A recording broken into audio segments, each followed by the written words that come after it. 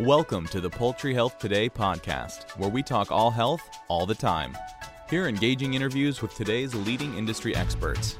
Hosted by Poultry Health Today editors, podcast episodes highlight the latest ideas, insights, and advice to improve poultry health, welfare, performance, and food safety.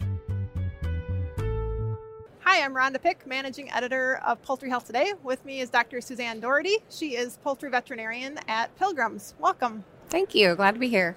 We're going to talk about a disease that maybe people are a little less familiar with, inclusion body hepatitis. So can you tell us a little bit more about what the disease is? Sure. The disease is a virus, as you mentioned.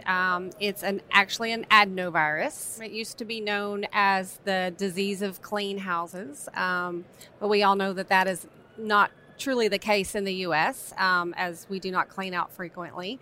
But it is a virus that can be vertically transmitted or horizontally transmitted from bird to bird within a house.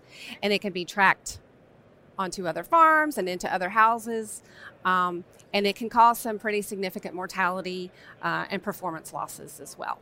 How did this disease come onto your radar recently? Well, interestingly enough, I have had it now in two different complexes. I had it in a big bird complex, which was a 9-pound bird complex, and I also had it in a small bird complex, which is a 375-pound complex.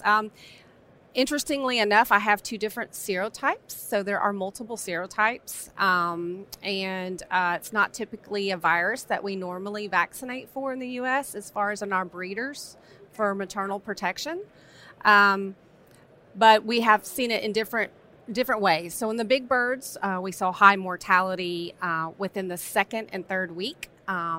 It causes a pericarditis type lesion, a yellowing color of the liver, very yellow, with maybe some little hemorrhage, red specks throughout the liver.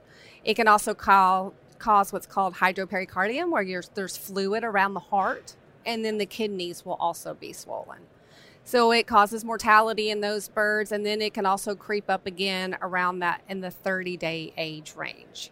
And so I saw both of those instances within my large bird complex. The interesting thing about it is once the birds get sick and die, and once it runs its course in a house, typically it's done. There's not a whole lot of lingering effect of a secondary bacterial infection or anything like that, at least in my experience. Any seasonality? Well, I have seen it since last summer through the winter. So we've been dealing with it for quite a while. And that's another interesting thing is the theory is typically when a hen flock, it will not affect the hen flock. So you typically don't know they're positive until they vertically transmit it to their progeny. So typically hens will normally seroconvert, meaning they will mount an immune response, stop shedding the virus within a 6 to 8 week time period. And we just are not seeing that. So we are seeing a very slow seroconversion of those hen flocks because we are still seeing some vertical transmission. In my small bird complex, it presented differently. We were just having some nagging, weird mortality, nothing very hugely obvious on the livers. The way I actually found it was in the processing plant. From the livers in the processing plant because they're processing those birds around 34 days of age when the virus is still active in the liver. And so that's how we got the initial thought that it was in that complex as well. And common risk factors associated with the disease. Can you remind us what? Well, it gets brought in typically vertically. Typically, that's how it begins. And because we don't vaccinate our hens, it's usually a surprise because typically it's not a disease we see a lot of. But biosecurity is really important, especially trying to prevent transmission from one breeder flock to another. And then also in the broilers, try to prevent the horizontal transmission, so the transmission from a positive house to either another positive house on that farm during that flock, or even in the following flock, the next flock that comes in, if that virus is still there, that would be another horizontal way that if those birds are naive coming into the house, they can pick up the virus from the previous flock. So biosecurity is critical, and just trying not to track between houses and farms. So with mortality coming into play, this can be an economically significant disease. Yes, absolutely. We are in the process now of making an autogenous vaccine. Unfortunately, that takes 4 to 5 months. But that is definitely going to be something that we're looking forward to. But it's absolutely economic to the point to where we have decided that we are going to put an autogenous into those complexes to help protect the progeny. And historically, has IBH been an issue in the U.S.? Like I said, it's very sporadic. So, certain states will have it for a while, then it'll shift, then you won't see anything for a while, and then it'll rear its head up. So, mostly we've been seeing the same serotype, an 8B, within pilgrims, sporadically here and there. It is unique that one of the small bird complex actually is a different serogroup. It's an 11, which is a different presentation. So it's I don't know if we're going to start seeing some more of the oddball serotypes that we typically don't see.